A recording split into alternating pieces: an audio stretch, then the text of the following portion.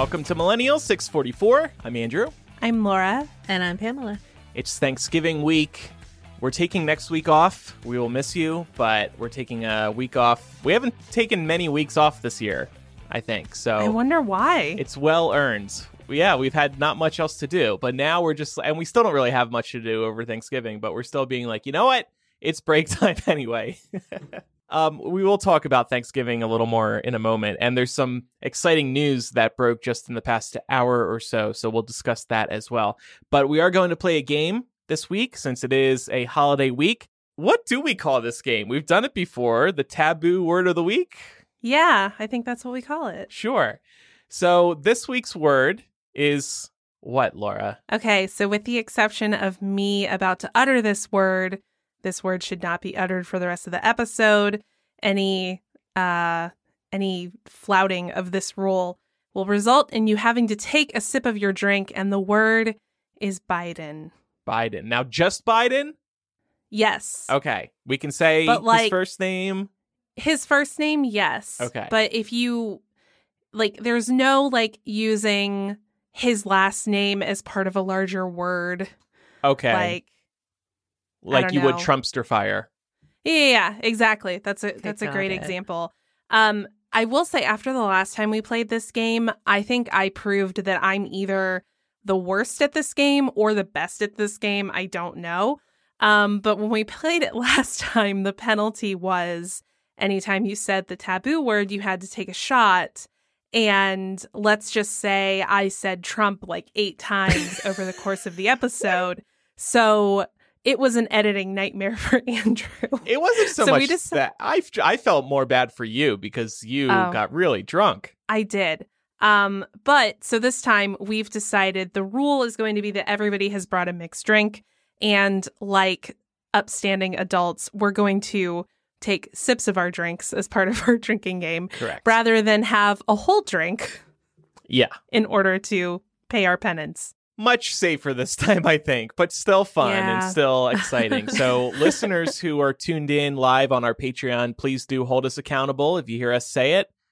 If you hear us say that B word, because we, the panel, missed a couple of instances last time we did this, actually. So we weren't even as drunk as we deserved to be that last time. What drink did y'all bring to the table? I brought rum and Coke. I brought a screwdriver. Okay. And I didn't make a drink, because if I did that, I would still get drunk off my ass. So I brought the recently released Coors Seltzer. Yes, Coors now has hard seltzers as well.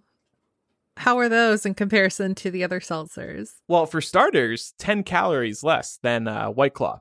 So that's nice. But you know what? The same fucking flavors. Again, all these hard seltzers do the same 4 flavors. Lime, although Coors has lemon lime, grapefruit, and then 2 others that I don't like. Mango, and then something else, black cherry or something. This one, though, Coors has a little gimmick going on. I don't know how long this is going to last, but for every case that you buy, they save a river or something like that. It says it on the box and on the bottom of the can. So you're supposed to feel good going with their hard seltzer over White Claws. But yeah, these are okay. They're okay. But at this point, honestly, most of them taste the same to me. So of course we are millennials here. We're all very trendy. We're down with what's going on social media. Did you guys see that Twitter launched Fleets? I did. I think we spoke about this months ago when they originally teased it.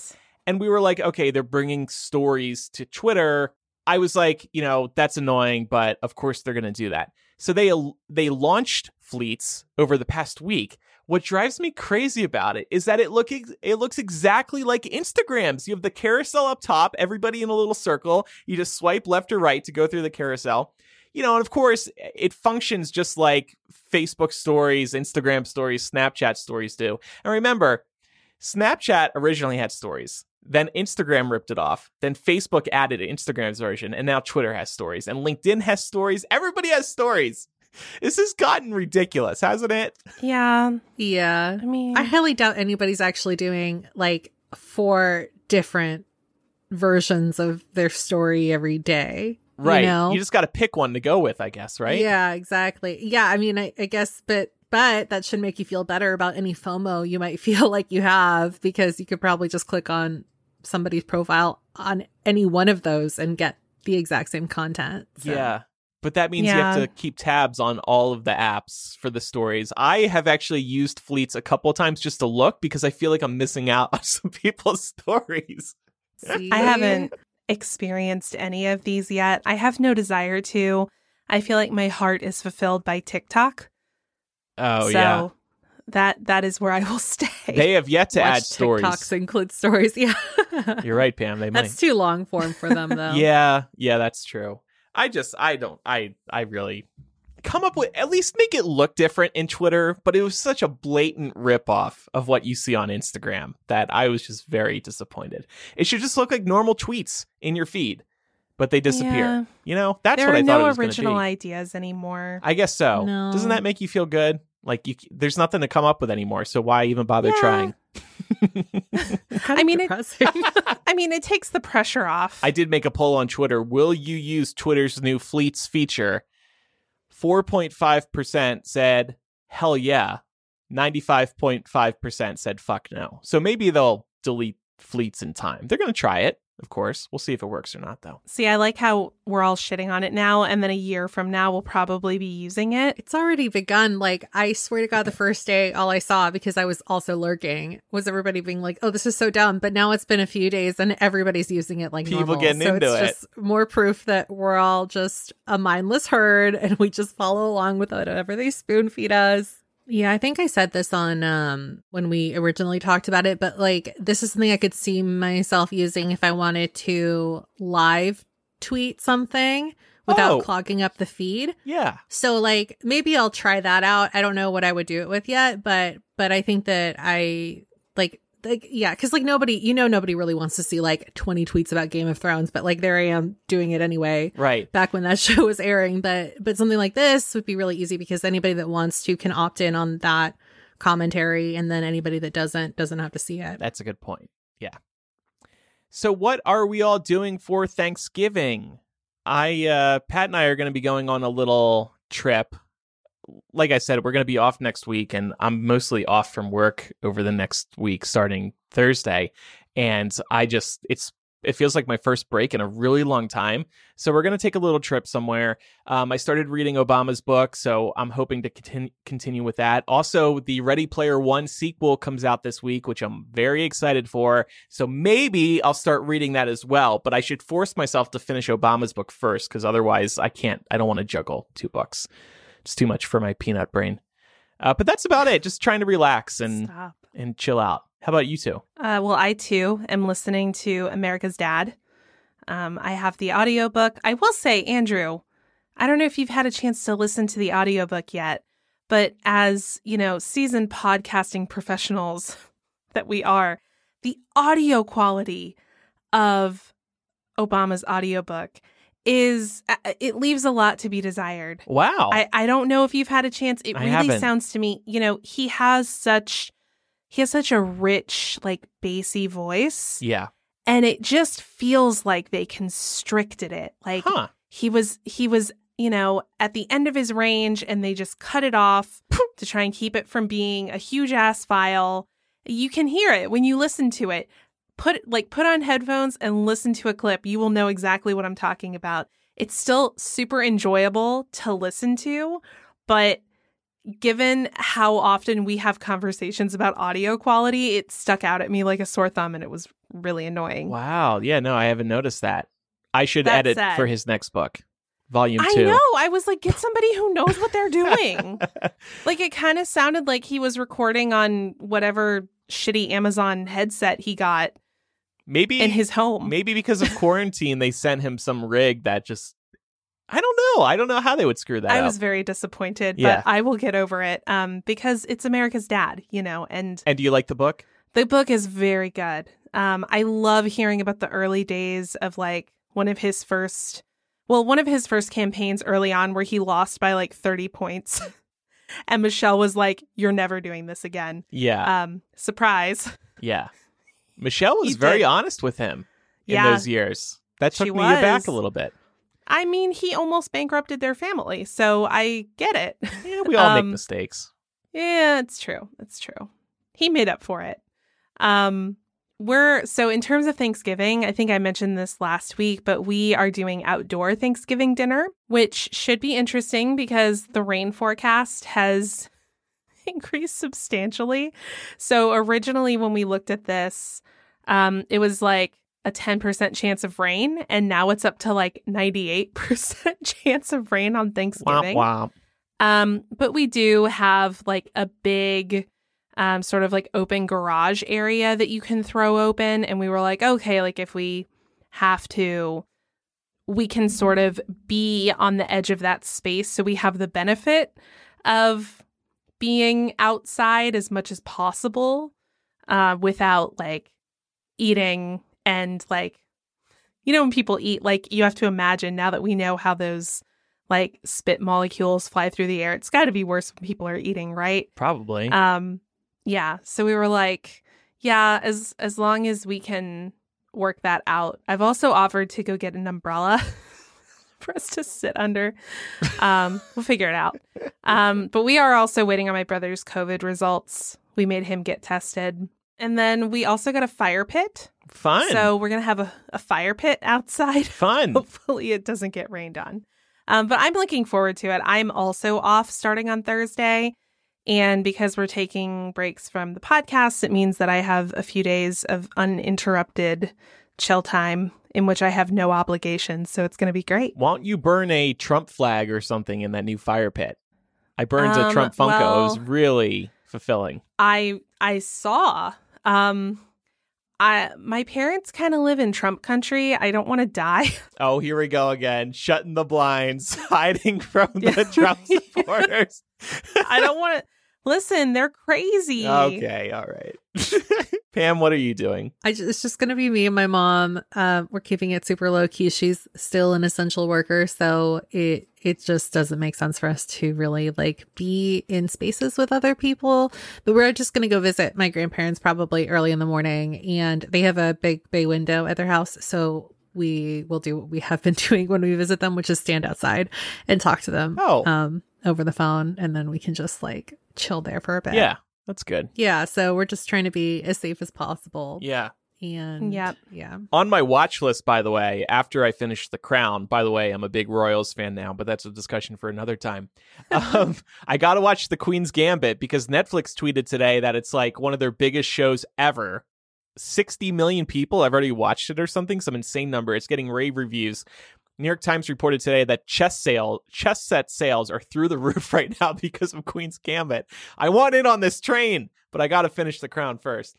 You watched it, Pam, right? And you recommended it on the show. So yeah, it was good. And lucky for you, it's a limited series. So once you're done, you're done. Woo! And Netflix is probably kicking themselves for that now since the numbers are so good. Well, but there's plenty more stuff to renew. Couldn't they do another season if they really wanted to? Or does that I guess they could maybe figure it out, okay. But unless I don't know. The lead died. Maybe they could be like an anthology series or something. Okay. I thought maybe the lead like chokes on a pawn at the end of the season. Well, spoilers, you never know. I'm just trying to figure out why it's a limited series. That's all. So they made it. It's like The Crown is technically a limited series, but they just extended the run. So you're getting it right on time because there's 2 more seasons left. Should I ask this corny question? What are we thankful for this year? Our health. Do you want the answer? Our family. I think our answer is probably the same. My core seltzer. No, I was going to say the election results. Oh, yeah, the election results, right? Yeah, definitely that. That was a boost. Not any of us personally getting coronavirus so far. There's still time, but yeah. Healthy families. Healthy families. Mm-hmm. Yeah. Our listeners, of course. Yes. Yeah. All of you. Y'all really stepped up this year for us. Yeah, you really seriously. did. Mm-hmm. Yeah, this community is always worth being thankful for. Mm-hmm. I know we say it a lot, and I don't intend for it to sound trite, but y'all are the reason we get to do this every week, and we have so much fun hanging out with you. Yes. Coronavirus is not keeping people from traveling, though. You guys may have seen a few days ago the CDC told Americans, don't travel this Thanksgiving, y'all. That's dangerous. But this past Friday and Saturday, the TSA did more than 2 million screenings at airports across the country. That's the highest 2-day total since mid-March. So people are on the go, and that makes me very uncomfortable. Then again, 70 million plus people voted for Donald Trump. So are we surprised, really? No. No, what's going to happen is people are going to do their big ass family gatherings. And then 2 weeks later, there's going to be another spike. Mm-hmm. And people are going to be shocked. Shocked, I tell you, that this could happen. Right. And then it'll happen again for Christmas. It's just going to be the wave that never ends because people are stupid. What does frustrate me about this is when I see people doing this and then at the same time talking about how stupid people are with the coronavirus. Right. Like, wasn't your ass just on a plane?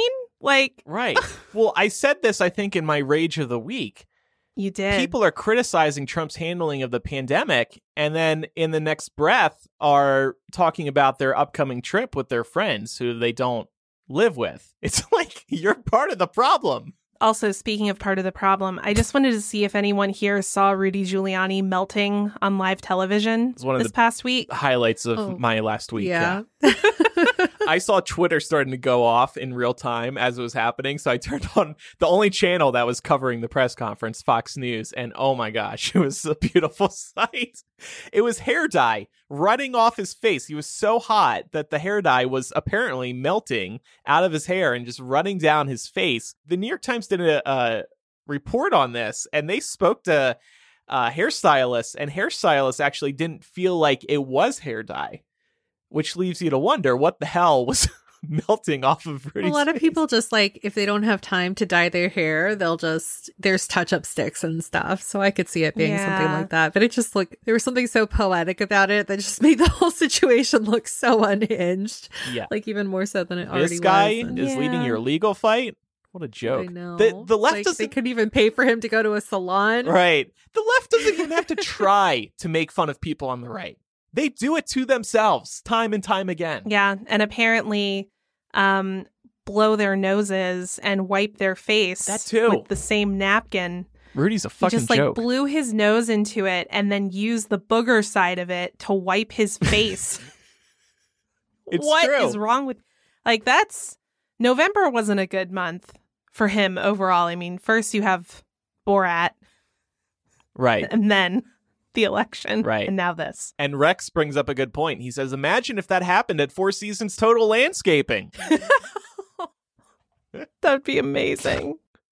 Well, before I move on to some news, some exciting news, we are coming up on gift giving season. So why not give the gift of comfortable, washable, and sustainable Rothy's shoes?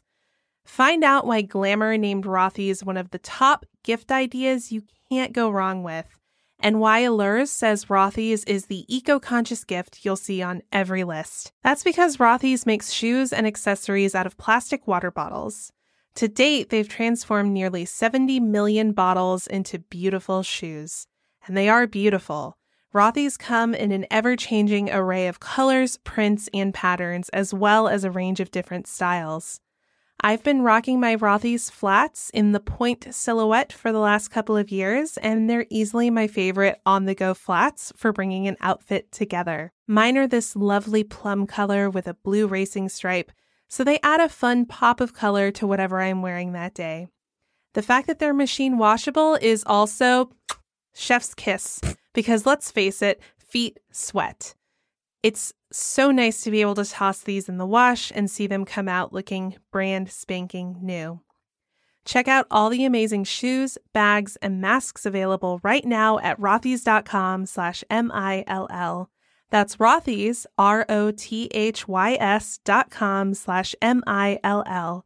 Style and sustainability meet to create your new favorites. Head to rothys.com/MILL today. Let's see if our game will rear its ugly head. It's time for Jomentum 2021.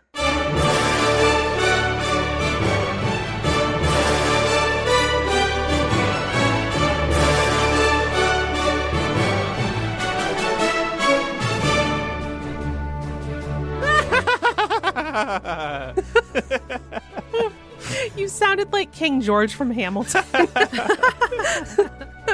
So this broke just before we started recording. Trump has actually kind of conceded the election because the General Services Administration head, Emily Murphy, gave the Biden campaign permission to proceed with the transition. This is something she's been holding off from doing for weeks now. It's been very infuriating because Biden needs to be in on national security secrets. You did it. It dropped. Oh, I thought you said it. No, this thing has this can has been teasing me. I know. Andrew's like, oh no, I have to drink. I've been craving it since I put it down right here. Thank you for catching that. Anyway, so it's important that the government acknowledge that Biden is going to be the next president. So now the transition can officially begin. I think you just did it again. Damn it! You're going to have to get another seltzer. Yeah, I know. I'm taking small sips. So after Emily released her letter, Trump tweeted, I want to thank Emily for her blah, blah, blah, blah, blah. In the best interest of our country, I am recommending that Emily and her team do what needs to be done with regard to initial protocols and have told my team to do the same. That last part surprised me. This is the closest he's gotten to a concession so far. He says he's still going to fight the election in court, but he is allowing the transition to proceed. It feels like election night again. I think it's that he doesn't have a choice.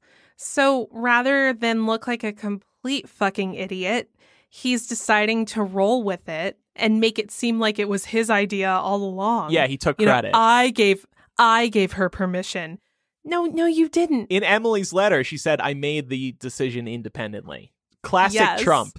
Taking credit for something that somebody else did 10 minutes prior. And yet his followership is now going to, call him a gracious king for doing what was best for the country. He conceded. Hillary still hasn't. Right, exactly. With grace and dignity. Yeah. It's like, let's just forget that he's literally been trying to sue every state that did not go to him. Yeah, and was hereby proclaiming states.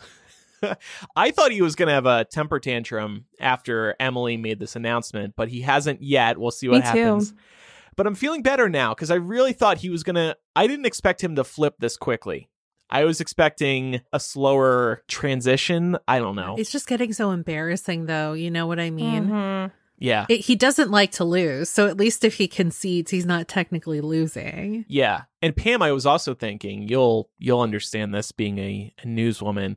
Maybe he's just going to admit defeat right before Thanksgiving, like a holiday news dump, a Friday news dump. Like bury the lead. Right, just... Yeah, perhaps, right after he pardons the turkeys, he could just squeeze it in there. Yeah. Do you think that he's going to name the turkey after himself so that he'll be like, well, if I pardon it, and it's named after me, I'm kind of pardoning myself. That carries over to me, right? With the state of New York? Oh, yeah, I think so. I think that'll do the trick. And this news also comes as Trump and Rudy continue to lose case after case. It's just been really embarrassing, like I think, Pam, you just said. But also really good for the left to see because we just see them losing over and over and over. Michigan certified their results today, or voted to certify. Pennsylvania is probably going to certify this week as well. And what happened in Georgia, Laura? Oh, man. Being a Georgian right now is, well, if you're a liberal, being a Georgian right now is very, very sweet. So Trump lost Georgia for a second time. Georgia actually certified its results on Friday, which officially declared Uncle Joe as the winner of the election here in Georgia. But, Trump, he wasn't content with losing twice. So he's requesting a third recount. So even though Georgia has certified, he can still request a recount because the results were within a 5% or a 0.5% margin.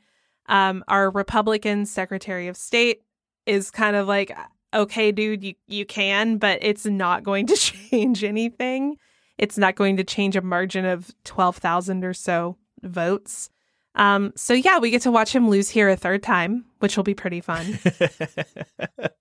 I wonder, be some nice elation I wonder to come back to. They'll cancel that request. Is it too late? But now that Trump is, well, he did say he was still going to fight, so I guess he won't. Yeah, I don't think they'd need to. I mean, this recount is going to be a scan recount, so the second recount they did was a hand recount where they hand counted every fucking ballot. Mm-hmm. This one, they'll just be running everything through the scan or the machines, the scanners again, which should actually be more consistent than a hand recount is because it's not subject to human error.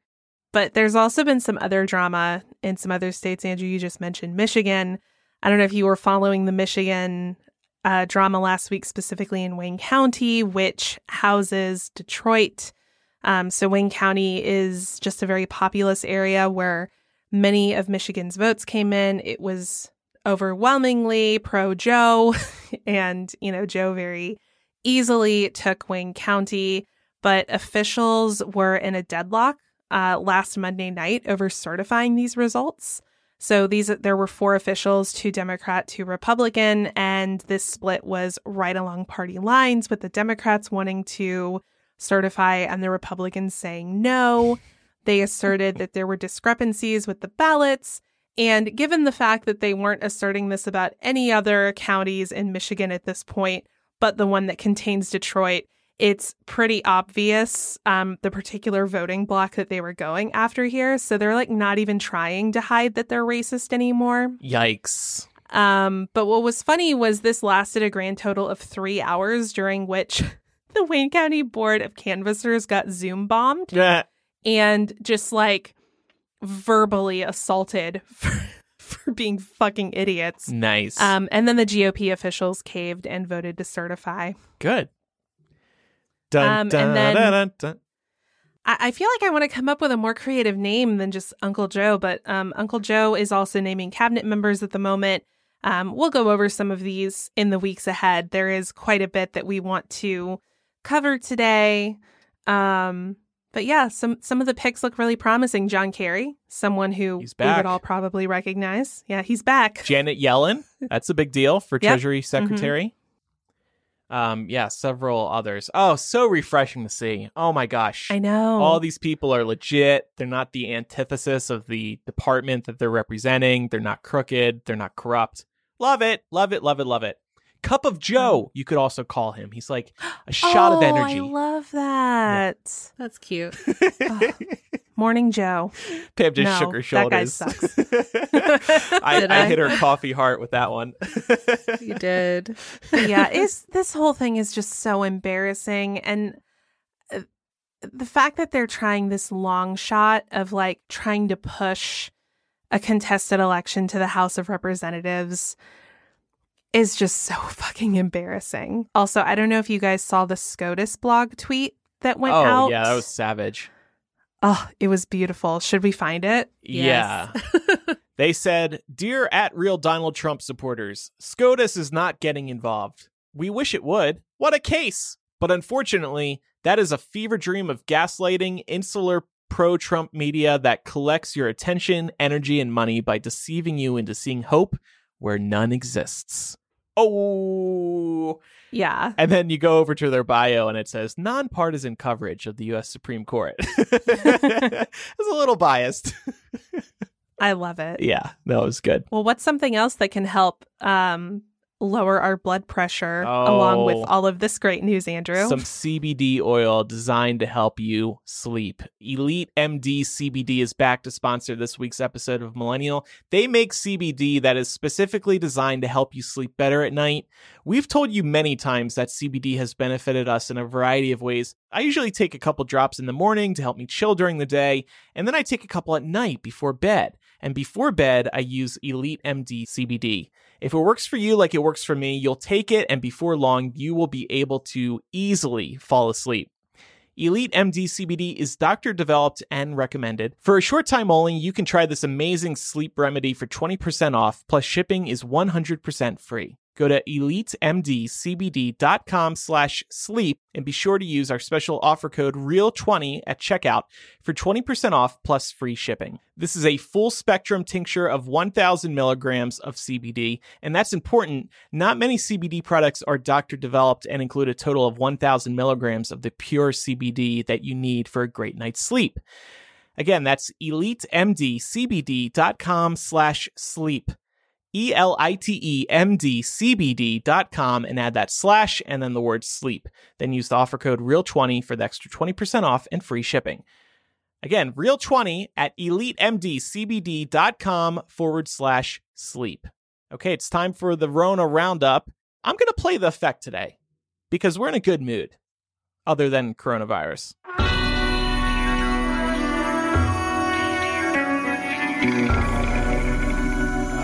Oh, fuck, I'm sad again. Actually, we'll start with a jolly story. Dr. Fauci says Santa is immune to the coronavirus.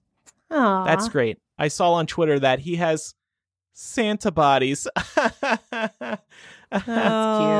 good, that though. That is such a dad joke. I'm glad he's immune because honestly, I was worried. Like, he's traveling the world. He's going down everyone's chimneys. Yeah. He could be a super spreader. Yeah, that's the thing. Just because he's immune doesn't mean that he can't spread it. Right. Is Mrs. Claus immune? Fauci, give us the answers. Yeah. This just confirms for me that Dr. Fauci is just like a lovable teddy bear. And I would very much enjoy having him over for dinner. He just seems delightful. Kids will rest easy knowing that Santa can't get coronavirus. They don't care if he lives or dies. They just want their presents this Christmas. This week in infections, we have Donald Trump Jr. We have Chuck Grassley. That was a big one. He's a 84-year-old U.S. senator. Yeah. And then somebody in Georgia, Laura? Oh, yeah. Kelly Loeffler. She's one of the senators who is running in our special election coming up in January. It's kind of a maybe on her. She initially tested positive. And then she took the test again and tested inconclusive. And then she took it a third time and tested negative. So I think we can put her in the maybe column. She's been running around without a mask, having lots of rallies with David Perdue and Trump and Brian Kemp and all these people. So it's not out of the realm of possibility that she could have the Rona. But again, it's like you would think after all this time, they could figure out what the common denominator was here. They don't. And I know the right would say to this, oh, they're just not announcing their tests. But have you noticed that the left, prominent people on the left, are not getting coronavirus? And what's the difference there? Masks and social distancing are not a 100% guarantee, but they cut down on the chances by quite a bit. Mm-hmm. So yeah, it's just evidence as to who is taking science seriously versus who is not. We also got another vaccine update, the third one in as many weeks. AstraZeneca's vaccine is 90% effective, they are reporting. The other two are also more than 90% effective. Yeah, how are y'all feeling about the vaccine this week? I know last week we were feeling a little bit hopeful, but trying to temper our expectations. I mean, these trials are still ongoing, right? So it's all about whether it stays at 90% effective or if it starts dipping, right? I would imagine so. I mean, I honestly don't know a ton about the testing protocols that happen here, but my assumption is that all of these major companies making these announcements mean that they think they're close. Right, because to the end of their trial periods. Yeah. The other thing is that there's talk of vaccines starting to go out by December, so they have to be close, I think. Yeah. And those would be for people, immunocompromised or who need it most. Essential workers. Rich people. Right. I'm sure a lot of places are already also, just to get prepared, trying to figure out how they're going to distribute them. Yeah. As soon as it's available. So, I mean, I know it sucks to keep waiting on these companies to get it right, but it also does afford counties and states and stuff like that a little bit more time to figure out how they're going to do it in an orderly fashion. And I've read that these vaccines are going to have to be kept extremely cold. So that's a bit of a challenge as well. Some of them are. I don't remember which one, but there was one of these vaccines that was around 90 to 95% effective that did not have the cold storage requirement. But as far as I know, every single one of these is a double dose situation where you have to get a shot and then wait a few weeks and go back and get another shot. Oh, really? Mm-hmm. That's crazy. The pharmacies are going to be busy as fuck. Yeah.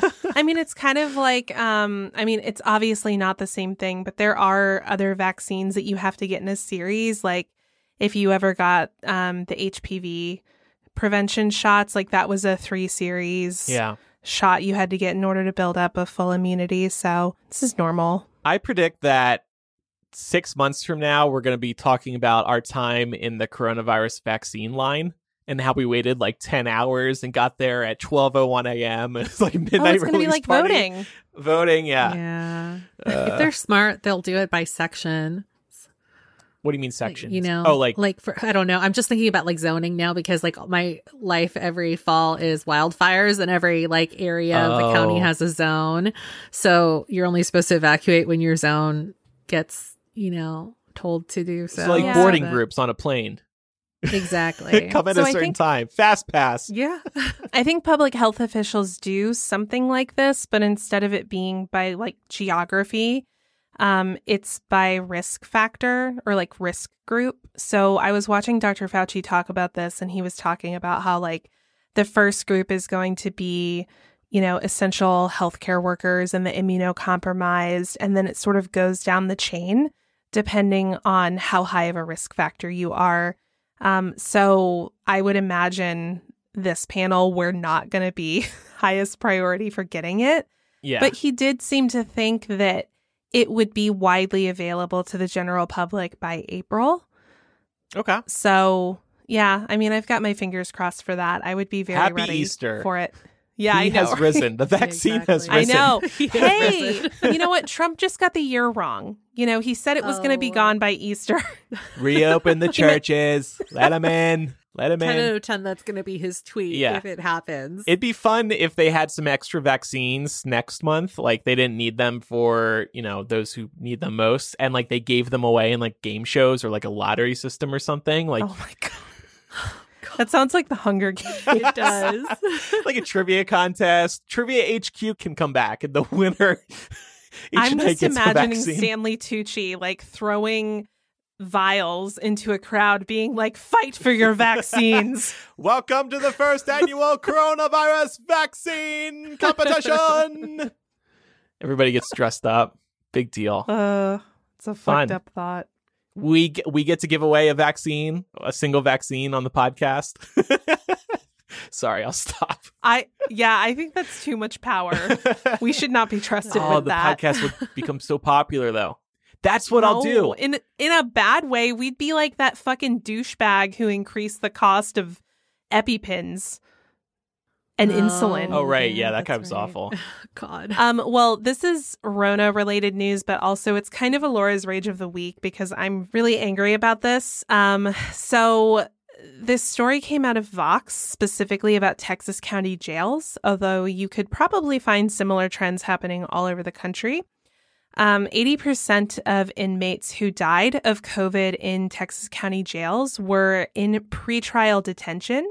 That means that they were not yet convicted of a crime. These were simply people who were in detention before being convicted of a crime, but were not able to post bail.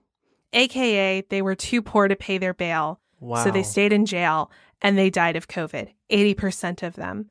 So that includes people who had been approved for parole and were awaiting release, people who were eligible for parole, and people who had already served a significant portion of their sentence.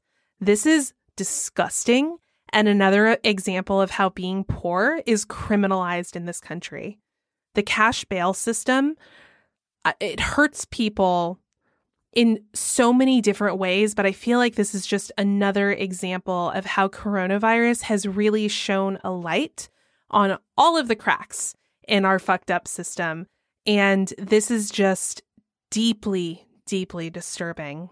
Yeah, it is. I mean, I feel like, we hear stories of how, people can go to jail for minor crimes, but as long as they can post their bail, they can leave the next morning, usually. These are just people who didn't have the means to do that. I mean, they were given a death sentence because they were poor. And And then they're given coronavirus. There aren't words. Mm-hmm. Yeah. Yeah, really awful. Because again, like, prisoners get treated as less than people. Mm-hmm. So that there's really not too much to say apart from, like, I'm deeply disgusted and disturbed. And I just wanted to make sure that people knew about it. Like, I just wanted to make sure that people heard the story, because it's just so insane to me that, well, I shouldn't say insane. It's so ironic that shit like this happens in, quote, the greatest country in the world. Mm-hmm. Fuck that. Yeah. Well, thank you for bringing attention to that. Thank you. I'm sorry to, like, bring it down. No, it but should I be was noted. Like, yeah. I know. I'm actually, like, I feel myself physically getting hot right now just talking about it. Yeah, it's so unfair. It's so unfair. Speaking of another story that kind of pisses me off, but I'm trying to learn how to deal with it without getting super defensive. Huffington Post actually put out an article of recommendations on how to handle people who say that you're being, quote unquote, too safe right now during the pandemic. They spoke with doctors and psychologists about the best way to handle these conversations and also protect your mental health while not compromising your own values. So I thought this was a little bit reminiscent of conversations we've had about explaining to family members why you might not be coming to visit for the holidays this year. But I know that in one way or another, we've all experienced someone in our personal life who just doesn't get it. And we've talked a lot about how that can be really infuriating. I know for myself, I get like almost tongue-tied and flabbergasted because I'm like, are you fucking stupid? Like, that's all I can think of. But I found some of these recommendations to be helpful, and I'm going to try implementing them to maintain my sanity. So this one I feel like was written specifically for me. The first recommendation is to resist the urge to get defensive. If somebody's coming at you and criticizing the way that you're sort of maintaining safety guidelines during this, it can be natural to be defensive about it because they're calling into question, you know, a lifestyle choice you're making, but also your intelligence in a way. Like, right. They're treating you like you're being ridiculous and paranoid, and you know they're trying to gaslight you. Yeah, and that you've been fooled by the media. Mm-hmm. Don't believe what you hear on television. Right, don't believe the lamestream media. The other day I had somebody blame it on my anxiety, which I thought was a really low blow. Yeah. And I was just like, okay, like, yeah, I understand that I suffer with that, but like, even if I didn't, I feel like I would still be just as cautious. You know, I was like trying to explain my side and they were just like, oh, well, like, I guess that makes sense because like, you know, you have anxiety. No. See, and that people like that are the same people who say shit like, well, stop worrying. I know. On a good year, right? Mm-hmm. Yeah. Clearly they don't get it. Yeah, I found myself in this situation too, where like somebody asked me if I'd gotten tested, and I was like, you mean recently?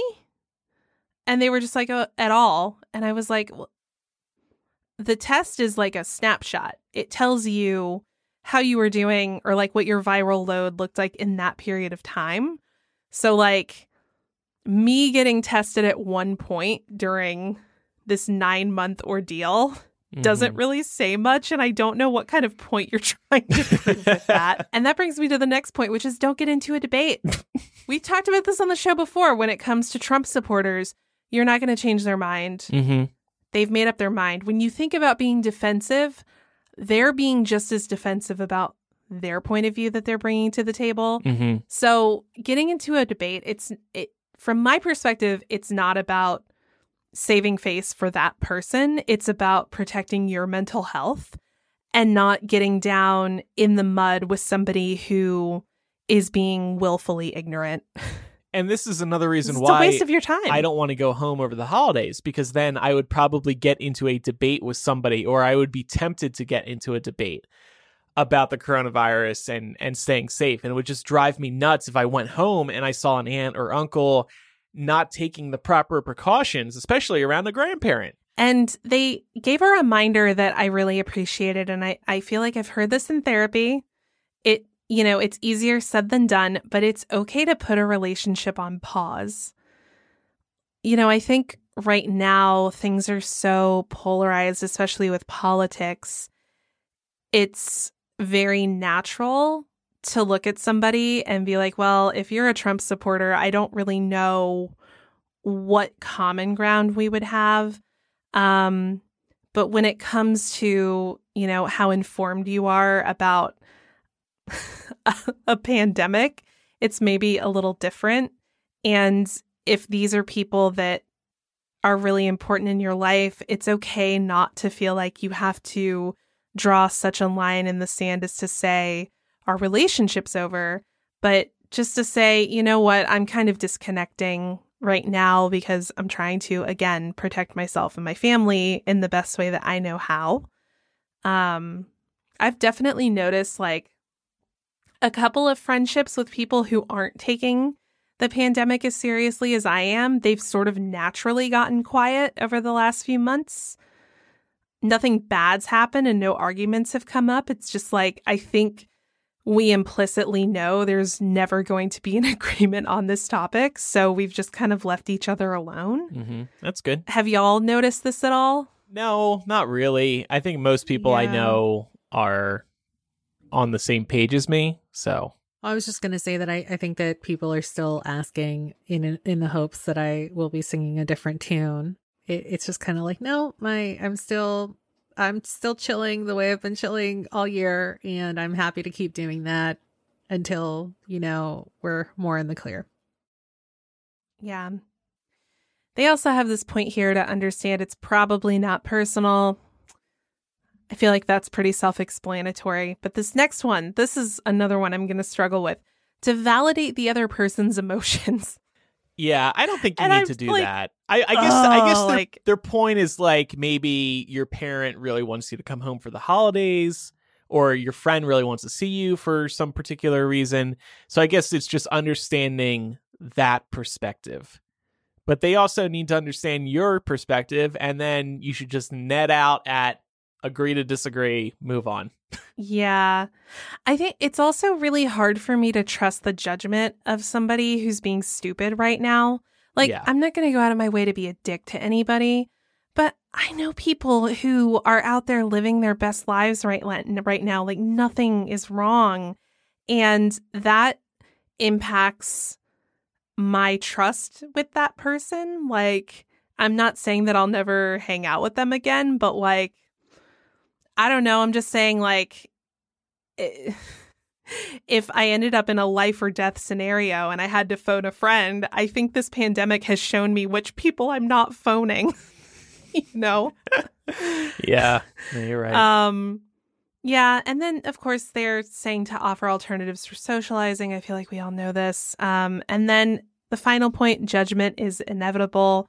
Another great point. I feel like we all learn in therapy. Such is life, too. People are going to judge you all the time. Yeah, and you're going to judge people. Like, bear that in mind, as much as they might judge us for our decision to stay safe, we're definitely judging them for not. So I think that's one of those areas of acceptance. But I will say, I'm going to struggle with resisting the urge to get defensive and validating the other person's emotions. Yeah. But I'll try. Yeah, try. Huffington Post says try, so try. Right. I appreciate them, so I will try. And Pam, California's locking down again, right? Yeah, Daddy Newsom put us on a timeout, and honestly, like, we should be on one because there have been spikes. So there's a mandatory curfew that went into effect on Saturday for any county that's categorized in the purple tier. So there are counties that have had more of a spike in cases. It's only going to last a month, and it's really honestly not that bad. Basically, all non-essential workers and all non-essential work and gatherings must stop between 10 p.m. and 5 a.m., but you can still do stuff like go to the grocery store or pick up takeout or walk your dog after curfew starts. So I don't understand why people are so pressed about this. And yeah, that's basically it. This does not affect me at all because I don't go out. I'm not really out past 10 p.m. anyway. Right, pandemic or not. But does this actually help? Because how many people are out past 10 p.m. during a pandemic? That's what I'm saying. Like, I honestly it doesn't really affect me, so I understand that. But I think that even before, when they were still contemplating this, and Gavin had floated the idea, officials or some experts had said that it wasn't really going to help curb very much.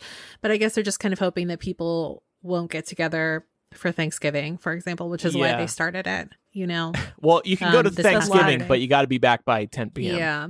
Well, yeah, 10:01 is when the virus comes out to play.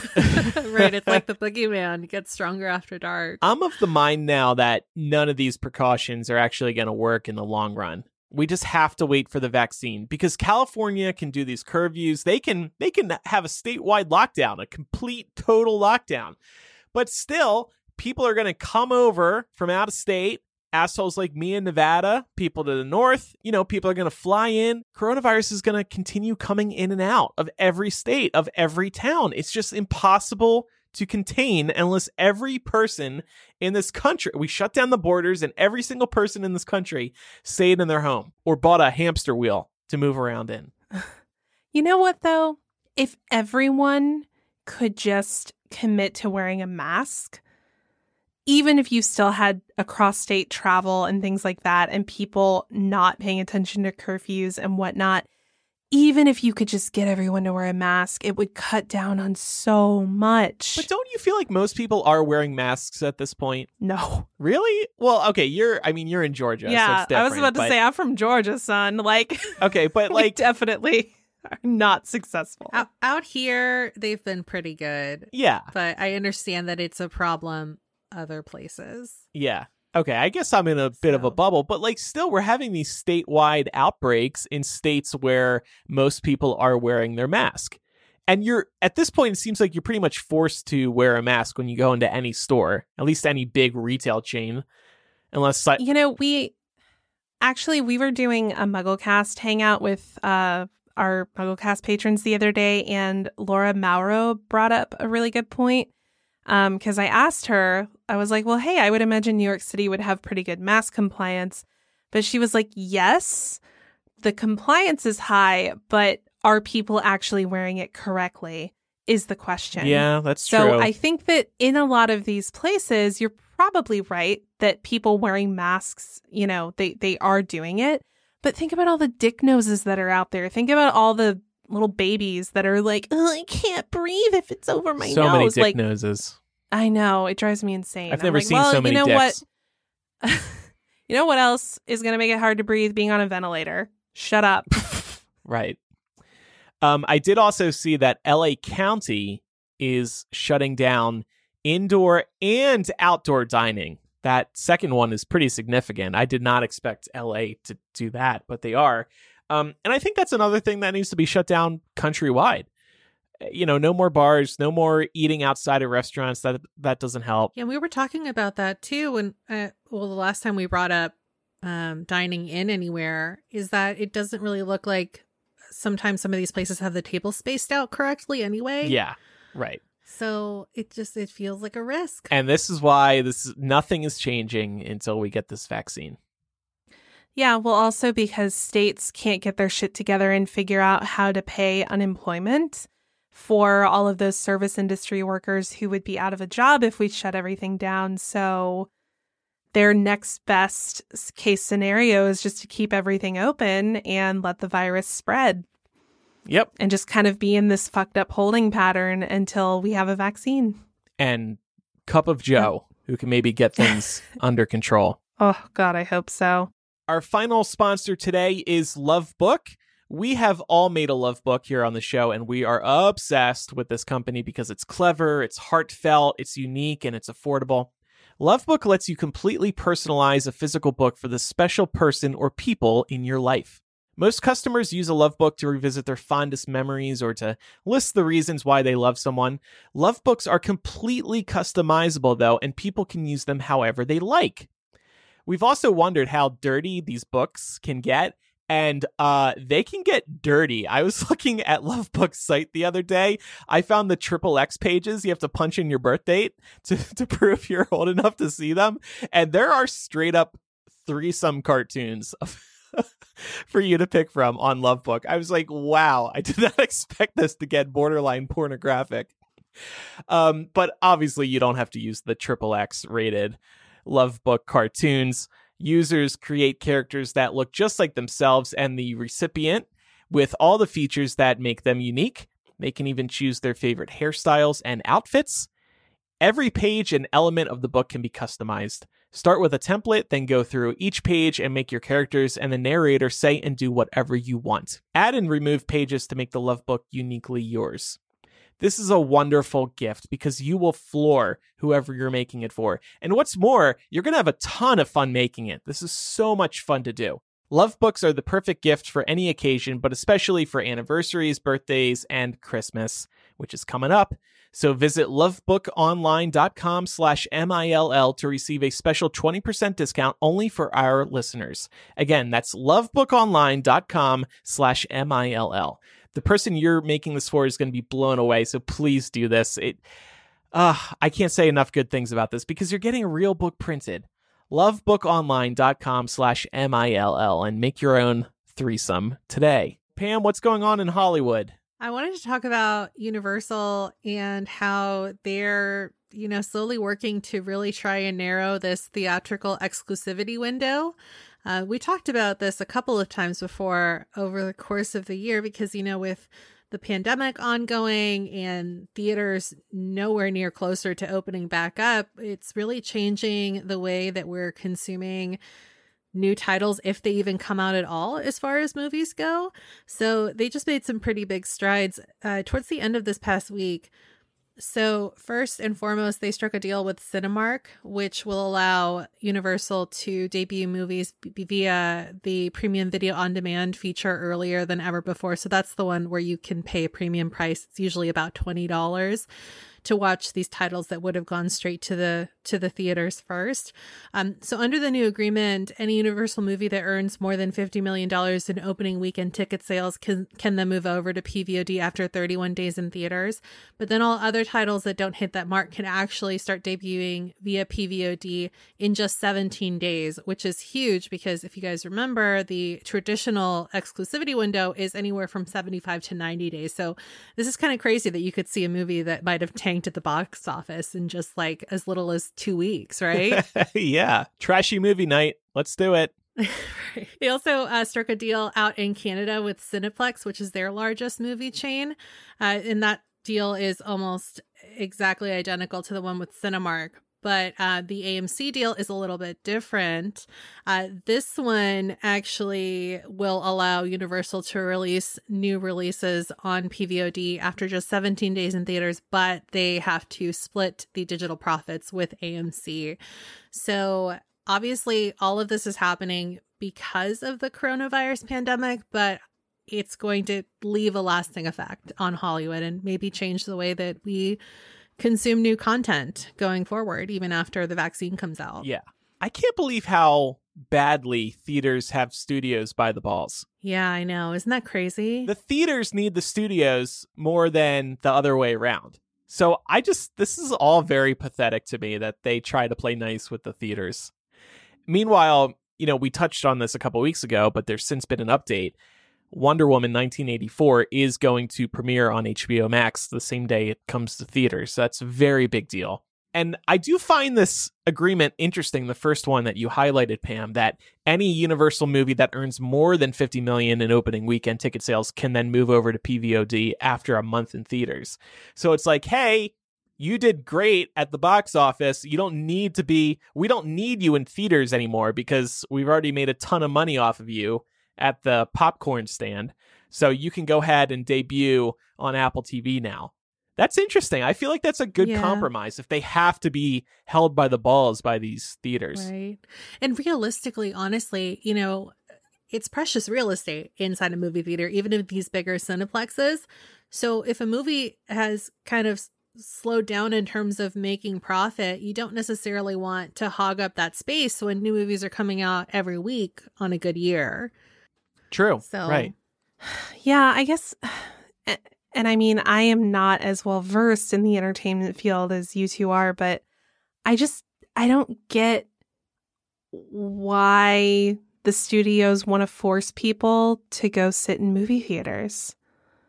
Yeah. Like, I just don't get it. To Andrew's point, like, I just don't see the connection. I think it's just like a traditional thing, you know, kind of like how we've talked before about how there's this big controversy right now in terms of award shows and how some people that are involved in the Oscars would prefer that movies that debut in streaming don't, you know, qualify for the bigger awards. And then some people say that that's just like the way the industry is going now, so we should open it up to everybody. Hollywood is very like old school that way in terms of some things. And I think that even just like when you look at the way that movies are being made, a lot of these movies are still being made with larger screens in mind.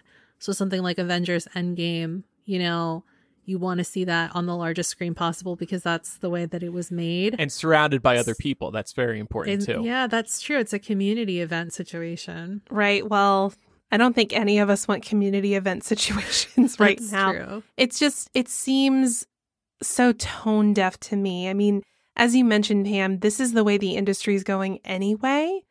And then coronavirus, I think, has given it its final push. Like, I'm not saying that movie theaters should never be a thing and they should all just shut down, but it seems like you would do a lot better not to fight the natural ebb and flow of the way society is working right now. I think, yeah. I don't think we're going to see large movie theaters be built anymore because they're not on the way out completely, but less people are going to go to the theater to see things when there's so much available to them at home. So I think they're going to be smaller. They're going to have to continue with these awesome reclining seats and create a good experience in the theater itself, you know, comfortable, great screens, big screens, have a bar in the theater. You know, we see these theaters now where you get food delivered to you. I haven't done that yet, but that seems pretty cool. They just got to add a lot to the movie-going experience to compete with somebody's television at home. And honestly, like, that's where the money is anyway. They really don't make too much of a profit off of these ticket sales. Really, what theaters are making their money off of is the concession stands, because that's money they don't have to split with anybody else. Mm-hmm. So I think that you are so right, Andrew, in that, you know, these smaller, like these art houses are where it's at, like the Alamo Draft Houses of the world. Those are good. Yeah. And it's like, it's an event still. It's an experience. It's something fun to do with your friends. Yeah. Yeah. No, I agree. I will say I got drunk off of the boozy milkshakes at an Alamo Draft House. Fun. And might have had so many of them that I stumbled and like fell out of my seat at one point.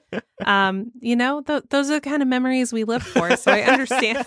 Right. I understand the nostalgia, but I'm just like, at the expense of a public health crisis, like, right. it's just, there's no comparison at that point. Mm-hmm. Mm-hmm. Well, okay, before we wrap up with some recommendations this week, we just wanted to say that most importantly of all, this episode was sponsored by listeners like you.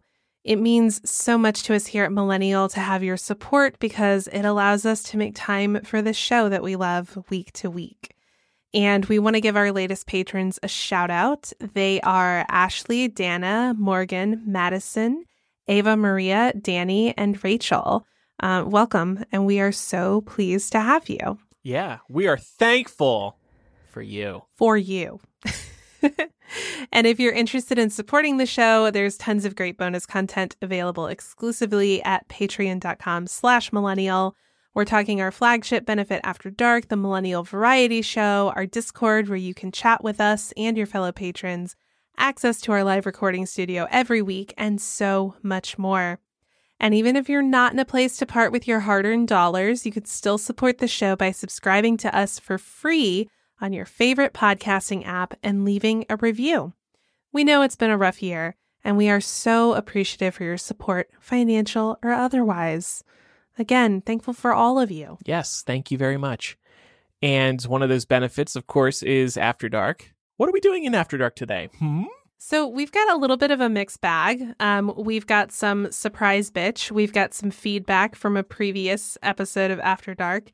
And then I also found some kind of like cringe stories from around the internet about people's cringy Thanksgivings that we're going to share and maybe relate to. So that'll be available at patreon.com/millennial. When you do pledge, you get a custom RSS feed that you can pop into many podcasting apps so you can listen to the bonus content and ad-free Millennial just like you do regular Millennial. Time now for recommendations. Following up on our Twitter discussion at the top of the episode, I want to recommend Tweetbot. This is a third-party Twitter app, and that's exactly why it's good. There are no ads in it. I don't know how they get around this, but there are no ads in it. It is missing some Twitter features, like you don't see the polls, you don't see the fleets, you don't see some of the other Twitter features that have launched in the past couple of years. But the reason I'm recommending it is because it's just a very clean Twitter experience. So if you're just on Twitter for the tweets, check out Tweetbot. I think it's like $5. It's going to be well worth it. I would like to recommend a beer from a local brewery here, Pontoon Brewing. So if you're in the North Georgia area or you somehow have access to beers brewed in Georgia, I would recommend Gingerbread Murder Scene. It is a stout, so a nice dark beer if you're into those, but it has the nicest, like very subtle hint of gingerbread flavor to it. It's not overpowering. Sometimes these sweet dessert-inspired beers are too sweet for me, but this is very subtle. It's really good. You probably only need one. They're definitely stouts. You know, they're a heavier beer. You don't need too much, but it's a very pleasant drink. And I wanted to recommend investing in some smart plugs. I just got some of these off of Amazon for Christmas decorating, and it's really great because you can just plug those into the outlet and then plug the lights in there, and you can get them to turn off via Alexa if you pair them with Alexa, or the Echo Dot if you use that, or a lot of them have apps as well that they're compatible with. So even if you don't have those techier gadgets, you can just control everything from your phone. And it's really great because especially since it's getting kind of chilly up here in Northern California, that means I will not have to go outside to turn the Christmas lights off. I can just do it straight from my phone. So I'm really excited about that purchase. Smart plugs are the best. You can also set a schedule really as well. So they just automatically turn on. Yeah, you can turn them on like even before you get home. So. Yeah, or like you can set the schedule to be come on at sunset or turn off at sunrise. It'll just automatically figure that out for you. So yeah, great rec. So you got the Amazon ones, it sounded like, or? I think I got the GoSund ones. It was just the top rated one. Okay. Right at the top. But it was a 4-pack for $24. So cool. It's pretty good. They've got outdoor ones now, which we use for the Christmas lights, like you mentioned. Yeah, they are. That's a great recommendation. Game update. So I think I'm the only one that said the B word. I was drinking this even when I wasn't saying the B word, because if you put a grapefruit hard seltzer in front of me, I cannot resist sipping it. It just tempts me too much. So you two did not say the Joe word. And I think what we learned from this experiment today is that President-elect Cup of Joe is not going to take up nearly as much free real estate in our minds as the other guy has. Yeah. So that's a good thing. That is a good lesson we learned today. That's true. Even though we've drink this politics. anyway, though, because I don't want it to go to waste. Please do. Oh no, I've been having my drink throughout the episode. And you know what? Thinking about Biden less is something to be thankful for. Damn it! Yeah, to Biden. Oh, I see what you did there. Well done. Mm-hmm. But you also just said it, so I was... Oh, did I? I've had like 30 sips in the course of the past hour or so. Oh, Andrew's wasted. I haven't eaten anything since lunch, so it has gone to my head, these 90 calories, a little bit. If you want to get in touch with us, millennialshow@gmail.com, or use the contact form on millennialshow.com. That's where we also have our confessional, and follow us on social media. We are Millennial Show on Instagram, Twitter, and We're Millennial Show on Instagram, Twitter, and Facebook. I almost said thanks book because I've got thankfulness on the mind. I'm just so thankful. Thanksbook sounds like what Facebook should have been. No, it sounds like a lame version. Like, remember the FML, the Fuck My Life page, and then Emerson made Gives Me Hope? Like, it sounds like that version of Facebook. Yeah, maybe he'll bring Gives Me Hope back one Thanksgiving. That'd be a fun seasonal launch. Oh, God. If he ever heard this, he would definitely try to launch thanksbook.com. Yeah, that sounds like something he totally would have done. All right. Well, thank you, everybody, for listening to today's episode. I'm Andrew. I'm Laura. And I'm Pamela. Goodbye. Bye.